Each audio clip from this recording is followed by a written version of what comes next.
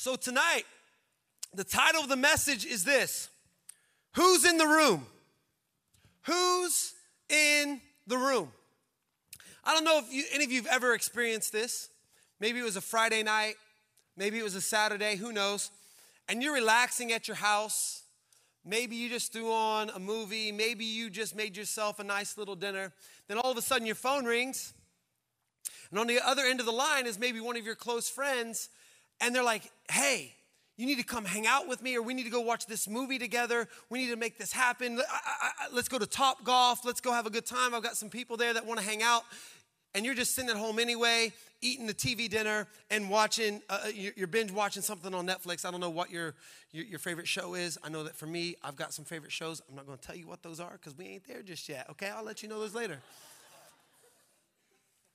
And typically for me, because I'm an introvert and I'm a homebody, the question I typically ask is, well, who's going to be there?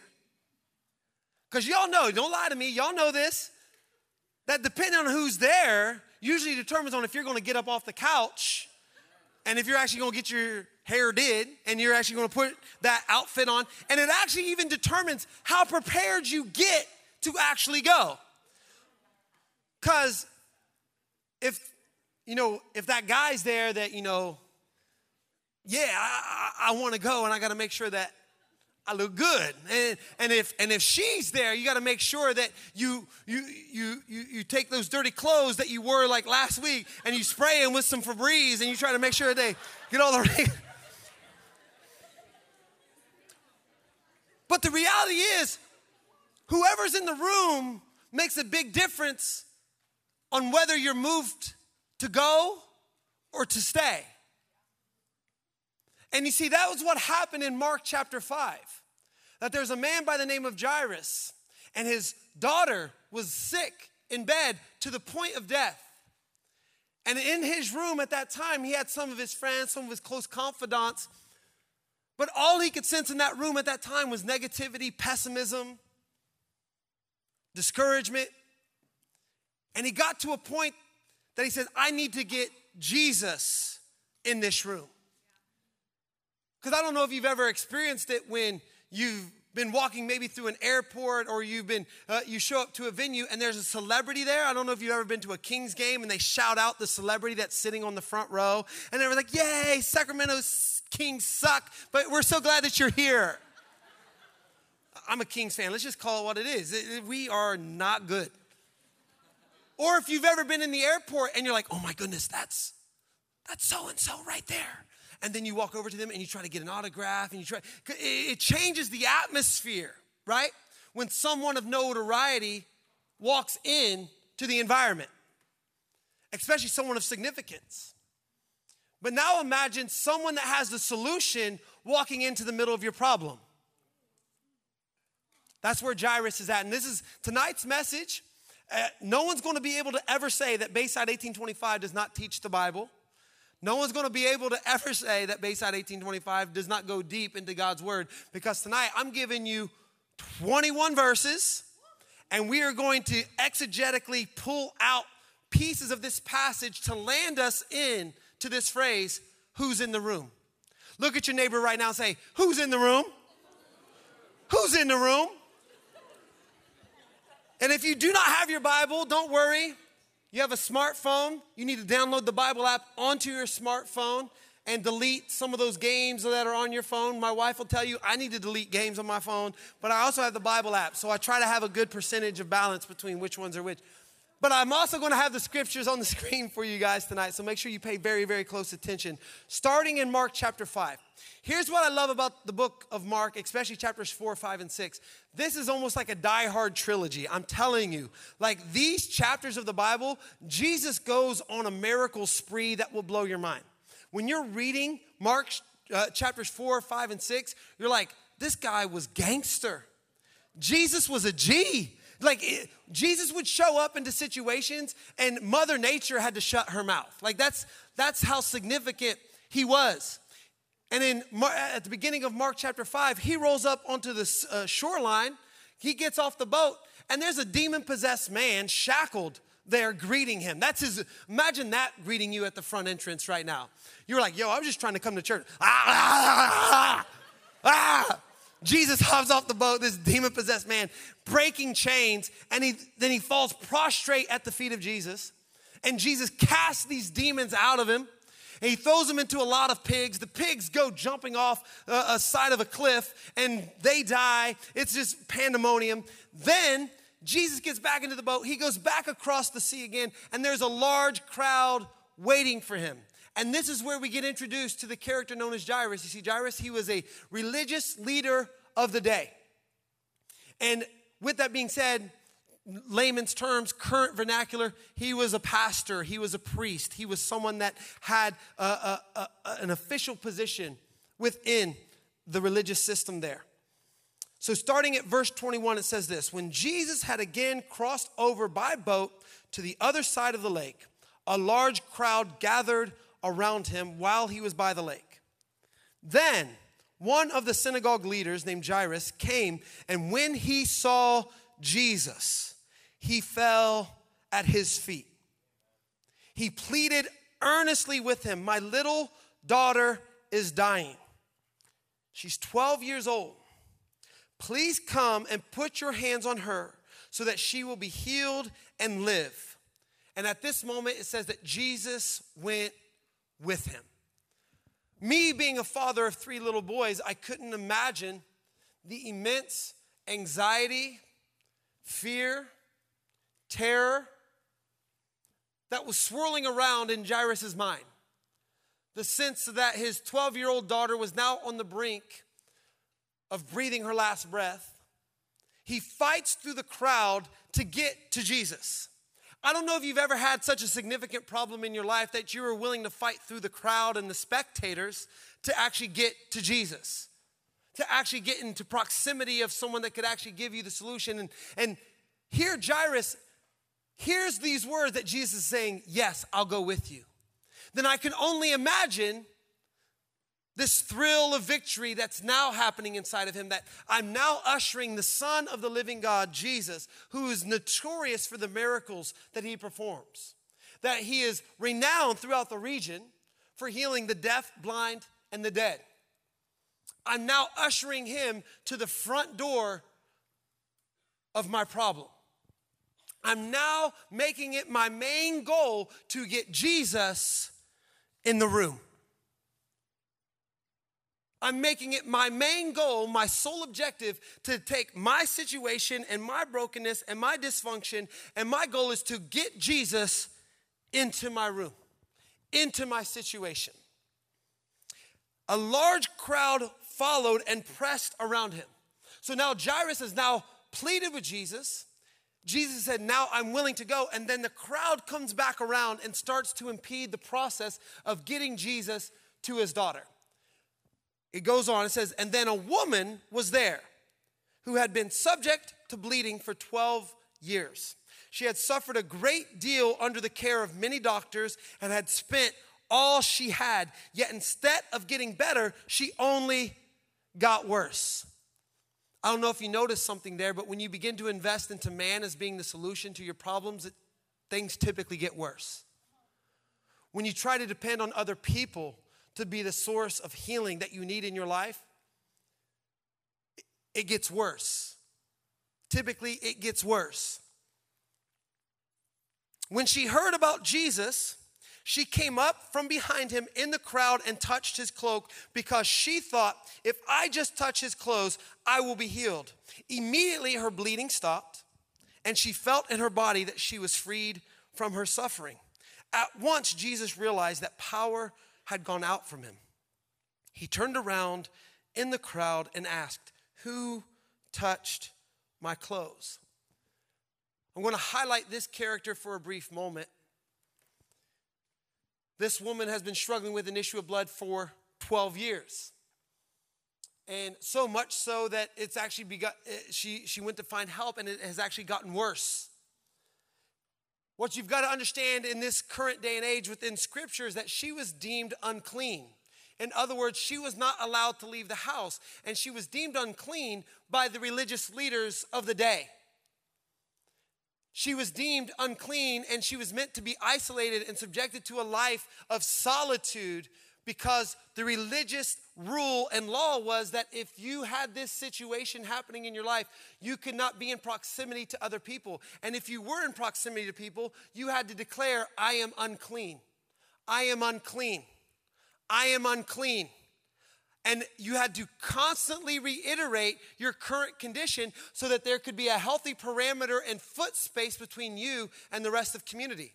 So what she did here was in direct violation of the religious law that was mandated at the time. She didn't announce where she was and who she was. She pressed through the crowd. She was actually touching people in the meantime to get to Jesus. And then we see here that it was through her own desperation and her own zeal and her own passion to get next to Jesus that power was actually extracted from him. This is the only time in Scripture we ever see this happen.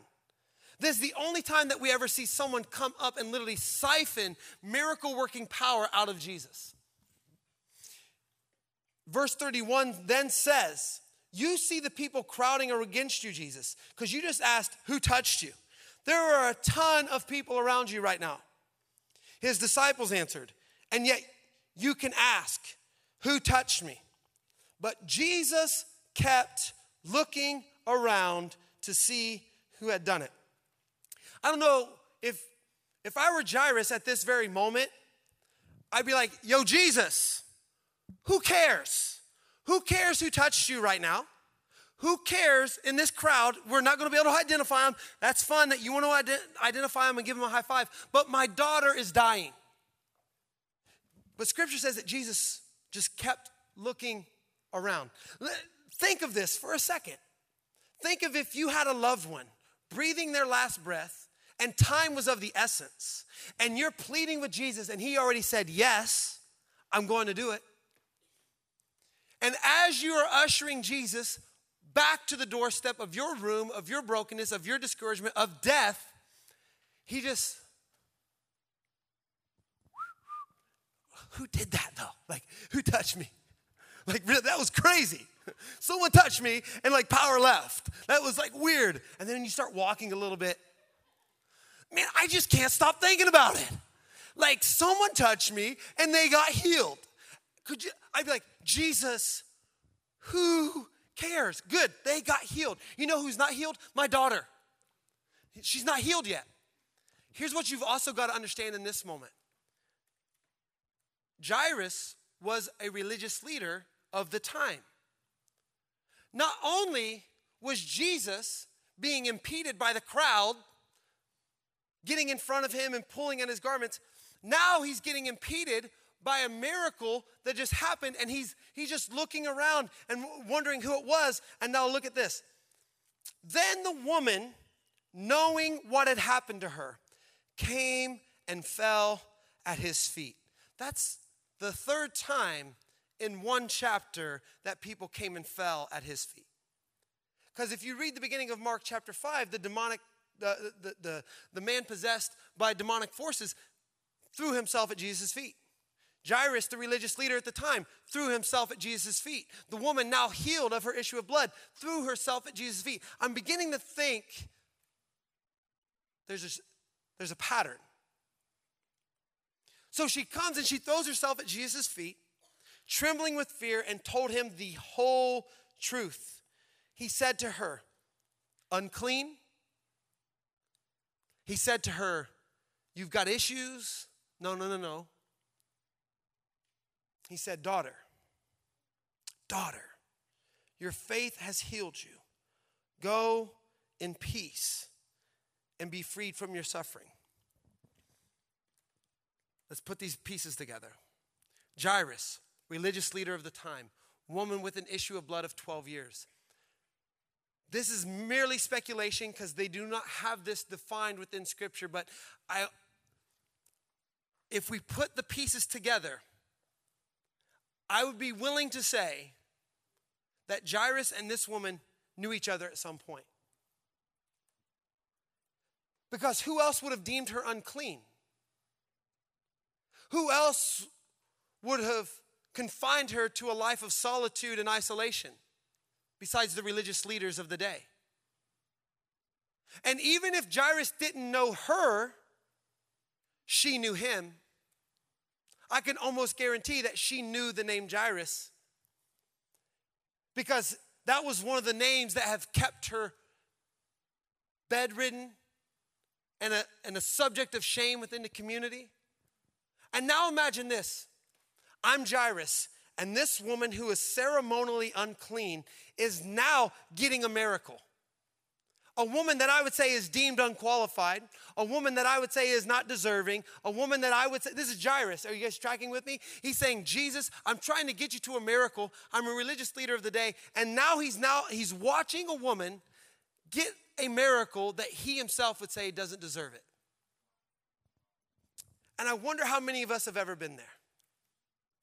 How many of us have felt like we've been faithfully serving God?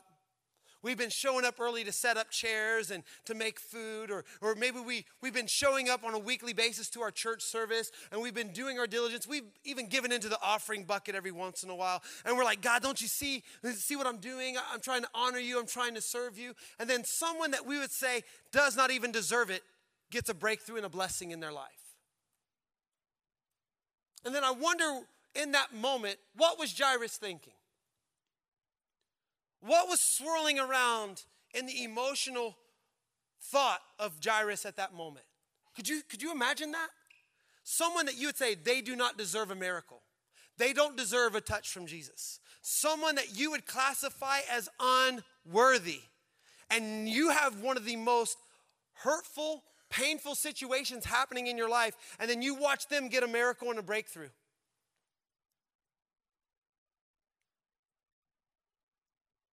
Jairus' daughter was 12 years old. This woman has now suffered with her issue of blood for 12 years. Once again, this is speculation, but some historians, biblical philosophers,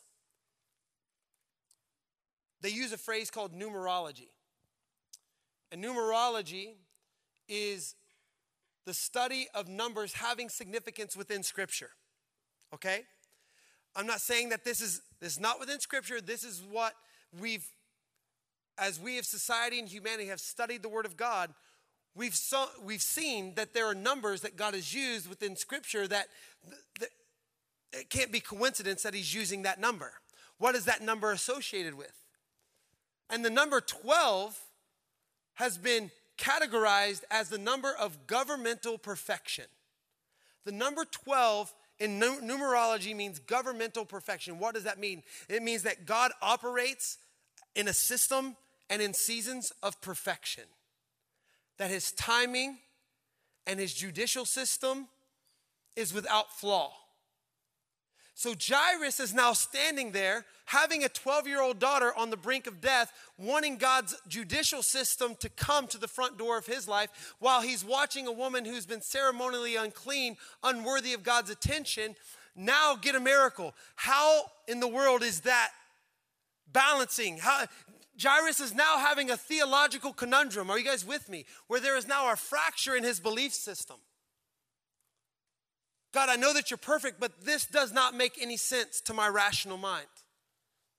I know none of you have ever been there. I know God makes perfect sense to you.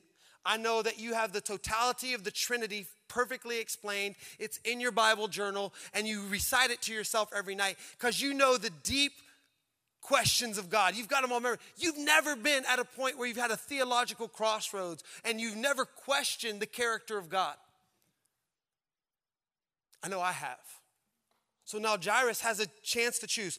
Am I still going to get Jesus to the room even when I've seen someone else that didn't deserve a miracle get it?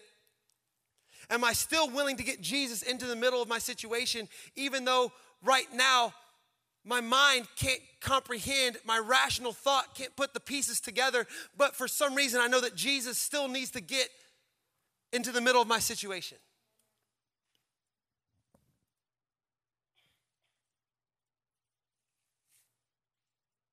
While Jesus was still speaking, it says this: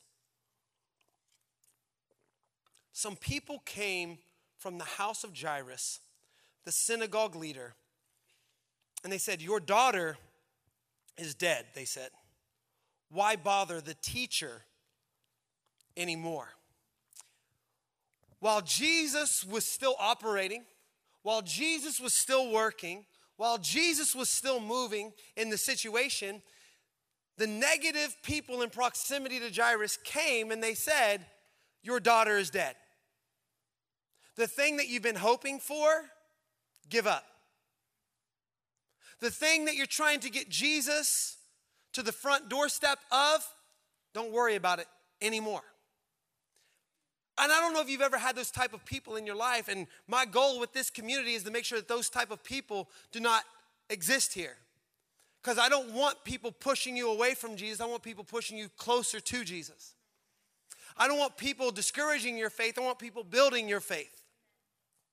And so in this room, hopefully you don't have these type of people in proximity to your life, but they were basically delivering the negative news because they didn't have the belief that Jesus was capable of doing what Jesus could do. Why do I say that? Because the following statement is, your daughter is dead. Why are you bothering the teacher? There's no need to bother him anymore. And what I found here, you got to get some like-minded people in your life that know Jesus the way that you know Jesus. Because you see, they just regulated the Messiah, the Savior of the world, to a teacher of moral laws. Right, Blake, track with me. Jesus is way bigger than a moral compass, is what I'm trying to tell you. They came and like, oh yeah, your daughter's dead. Jesus doesn't have the capacity and the power and the authority to actually do something significant. He can tell you how to navigate life and to get through issues, and he'll be a good comforter in the middle of your problems, but can he actually solve your problems? And you need some people in your life that will not restrict Jesus to merely a moral compass. You need people in your life that will put Jesus in the right place. You see, because Jesus knows that he is the resurrection and the life. He's not just a teacher of moral law. He's not just here to tell you good ethics of which you should live by. He says, no, I am the way, I am the truth, and I am the life. I am life. I am life within itself. I am life incarnate. He says, I am everything that you wish you could have in life. I am the full manifestation of God on earth. But Jairus had people in his life that were restricting Jesus to a moral compass. Why bother the teacher anymore? And here's where I love it in verse 36. It says, overhearing what they said, Jesus spoke directly to Jairus. He told him specifically, don't be afraid, just believe. You see, in that word overhearing, in the NIV translation, it just basically means that Jesus has very good hearing, and he heard what the discouraging friends were saying to Jairus. In an actual translation, that's a double meaning word. In the original translation, it could also be translated that Jesus ignored what they were saying. That, in other words, Jesus was over, he was done with hearing what they were talking about.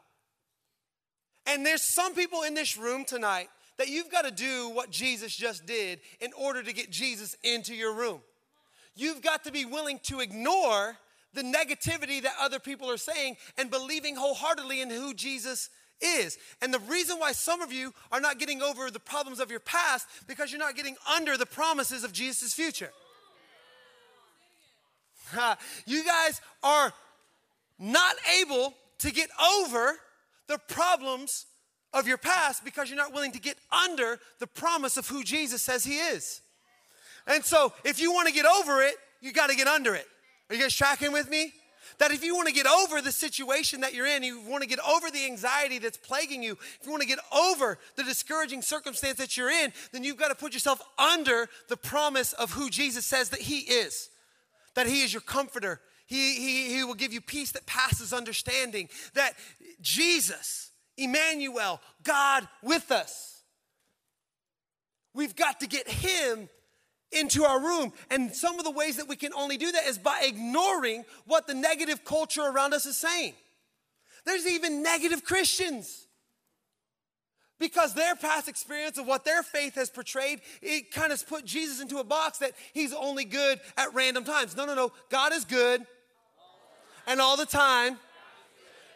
We've got to understand this. God is love. He does everything out of and only through that meaning. Love. That's why we sang a song tonight. You take what the enemy meant for evil and you turn it for good. Romans 8:28. For we know that God works all things together for good for those that love him and are called according to his purpose. Get that? According to his purpose. Not according to their opinions. He says if you want to get over it, you got to get under it. If you want to get over it, say, if you want to get over it, you got to get under it. If you want to get over the situation, you've got to get underneath the provision and the power and the promise of Jesus. Can I get an amen? Amen. Come on, somebody. Overhearing what they said, Jesus told him specifically, he's looking at you tonight. Do not be afraid. Just believe. And he did not let anyone follow him except Peter, James, and John, the brother of James. When they came to the home of the synagogue leader, Jesus saw a commotion with people crying and wailing loudly. He went in and said to them, "Why all this commotion and wailing? The child is not dead, but asleep." But they laughed at him.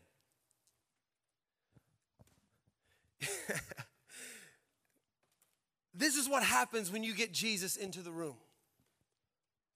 What everyone else sees on the surface as problem, as issues, dysfunction, discouragement, as illogical, not possible, not probable, hurt, disappointment. Jesus walks into the room. He even says, "I see commotion and wailing," but he's like, "Why? What do you see that I don't see? What is it that you're fixed upon that I'm not fixed upon?" Because you see something that's dead, but I think that she's just sleeping. And that's what happens when you get Jesus into the room. He can take something that has a terminal diagnosis and flip it completely around and say, you're seeing it the wrong way because you're seeing it from your limited perspective. But let me give you an insight to an internal perspective that I have.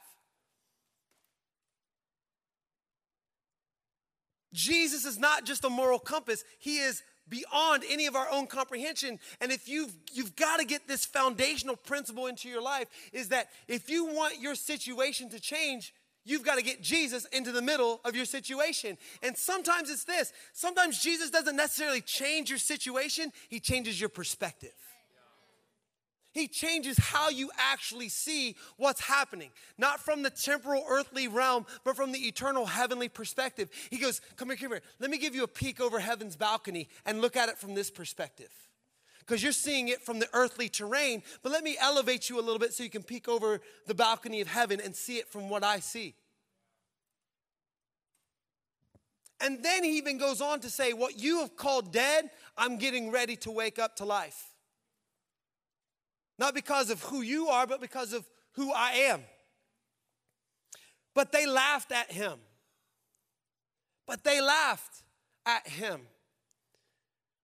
And then upon that, it says this. After he put them all out, he took the child's father and mother and the disciples who were with him and went in where the child was. Notice what Jesus just did. He dismissed all the negativity. He dismissed all the skeptics, the cynics. And he goes, let me get some people of faith around me to believe for what I'm actually able to do.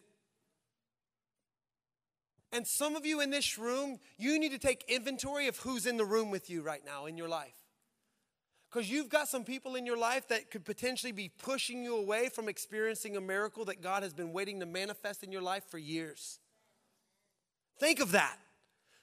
You've got people in your life that could be potentially inhibiting a move of God in your life because they'd rather laugh about the potential of what God could do as opposed to standing in amazement of what he can actually do. That's not even logical. That's not even reasonable. They laughed in the face of Jesus. Have you ever told someone a dream or a passion that you've had and they kind of snickered at the thought of you actually doing it? Come on, bro. Seriously. What do you really want to do in life? That's what I thought I was. Awkward. You guys need to get some people into your situation and into your room that breathe life where it looks like only death is existing. And that's what this ministry exists for. That's why we do small groups every week. That's why we try to produce community, because we know that you were not meant to do this alone. You were meant to do it linking arms with other saints, pushing in closer to the promises that God has for you. So you've got to get Jesus in the room and get out the negative naysayers and the people that were only going to criticize what God has called you to. And you know sometimes who the biggest critic is? Me. And you know who put me into that room? Jesus led them into that room. In other words, I didn't open that door. Jesus opened the door for me. Jairus got ushered into that resurrection opportunity of what Jesus was doing. He put them all out. He took her by the hand and he said to her, Talitha koum, which means, little girl, I say to you, get up. Immediately the girl stood up and began to walk around. And at this, they were completely astonished. Could you imagine being one of the skeptics on the outside of that door? Could you imagine sitting out there in the waiting room, criticizing Jesus, criticizing Jairus and thinking, this guy's lost his mind. His daughter's dead and he's in here thinking religion's going to save her. Could you imagine then Jesus pushes them out of the room, shuts the door, says, little daughter, little girl, get up. And then could you then imagine hearing on the other side of that door, all of a sudden the mother and the father start sobbing. And you think, see, I told you. He just confirmed what we already knew. Their daughter was dead. And then there's a gasp of silence and awe. And then all of a sudden you start hearing pitter-patter of feet on the ground.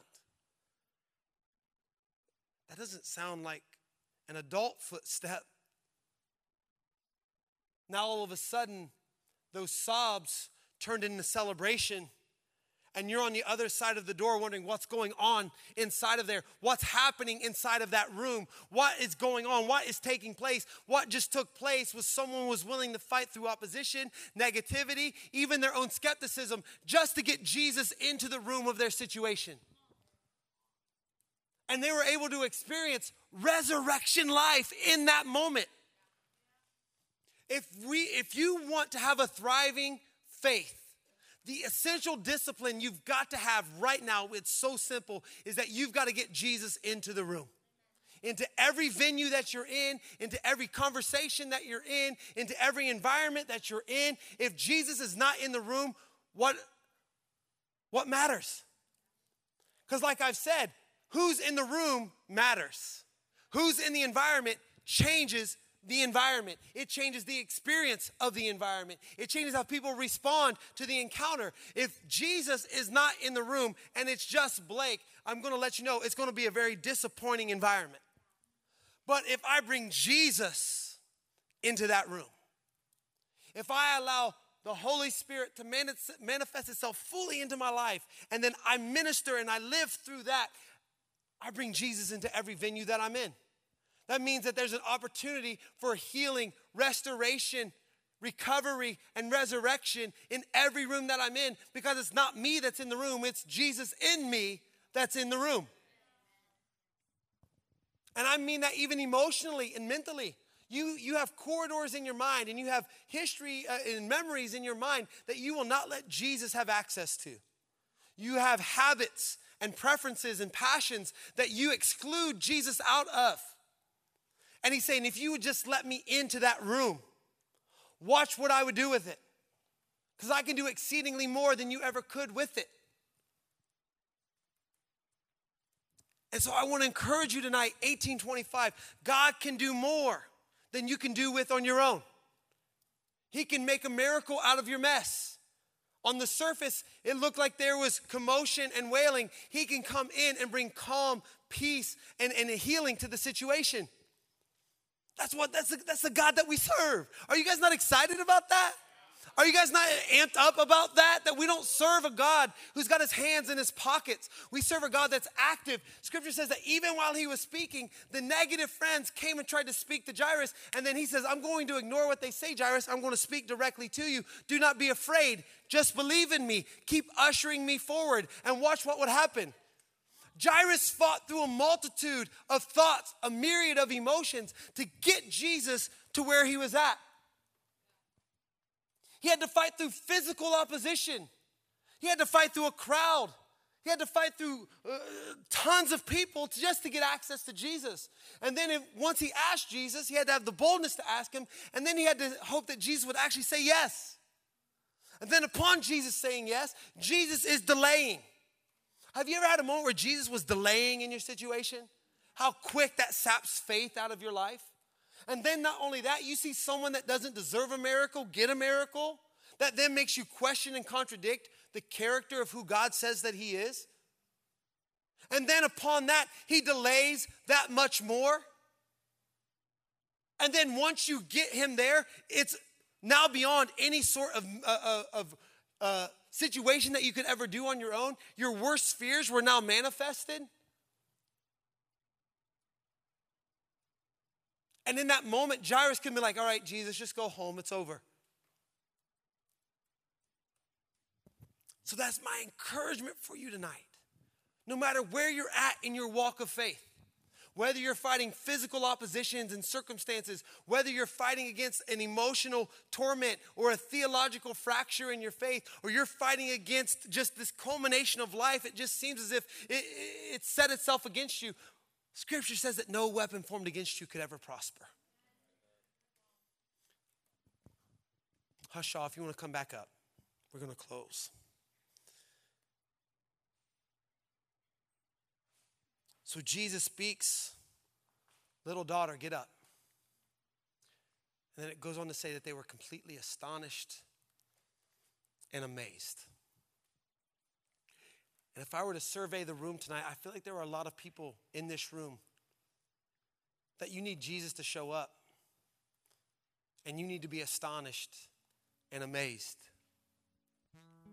Or maybe you just need him to look directly at you and speak boldness, life, and encouragement to you the same way that he did to Jairus. Says, don't get discouraged. Don't be afraid. Just believe.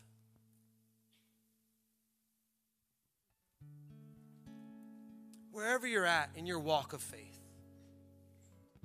what I've realized in my age is that I need Jesus in every room that I'm in. And not only that, I need Jesus in every room of my life, in every facet of my life, and every feeling that I have. Scripture says that we bring every thought captive and that we are to present it to Jesus and say, is this aligned with your plan? Does this align with what you've created me to be?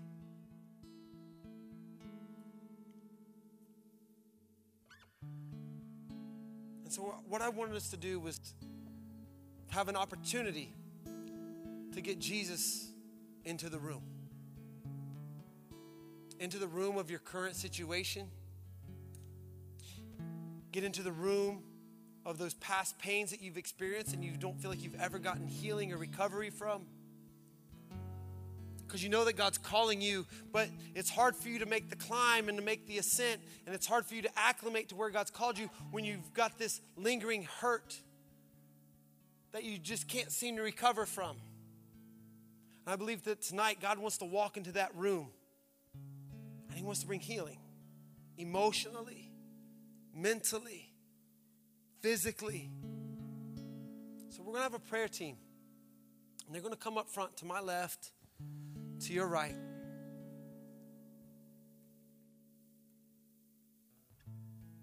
I'm going to have us all stand up. And we're going to go into a time of prayer. And as Hushall begins to sing, as he begins to lead us in worship, if that's you, and you need to get Jesus into the room of whatever situation, whatever circumstance that it is, whether it's financial, emotional, relational, I don't know where it falls in your life, but what I do know is that Jesus has the capacity to bring healing in any venue.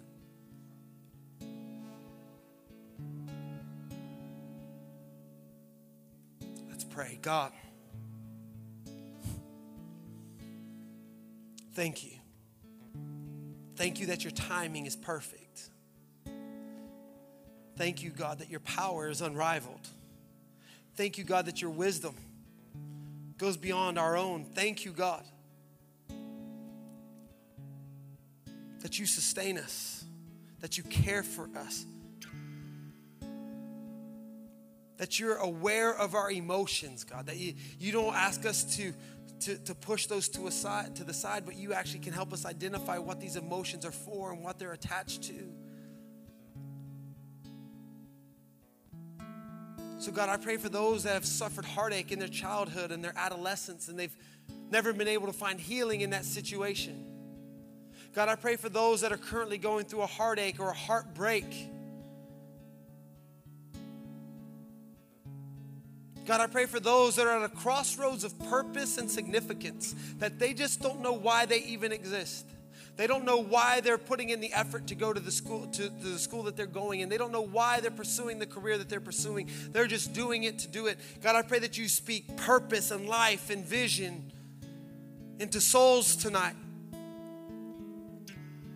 God, help us to get you into the room. Help us to fight through obstacles. Help us to fight through negativity. Help us to fight through our own skepticism. And just believe. And to allow that faith to rise up in us, God, bigger than our unbelief, bigger than our doubt. God, I pray that you have a doubting Thomas moment in this room right now. That, God, you go through the walls of their life and you let them see and meet you tangibly, God. Let them have an irrefutable encounter with you right now, Jesus.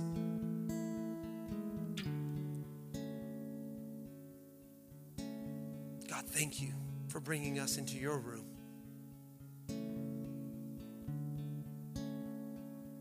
Jesus, we love you. Amen. And if that's you, as Hushall begins to sing and as he begins to play, move. Let's have some prayer time together.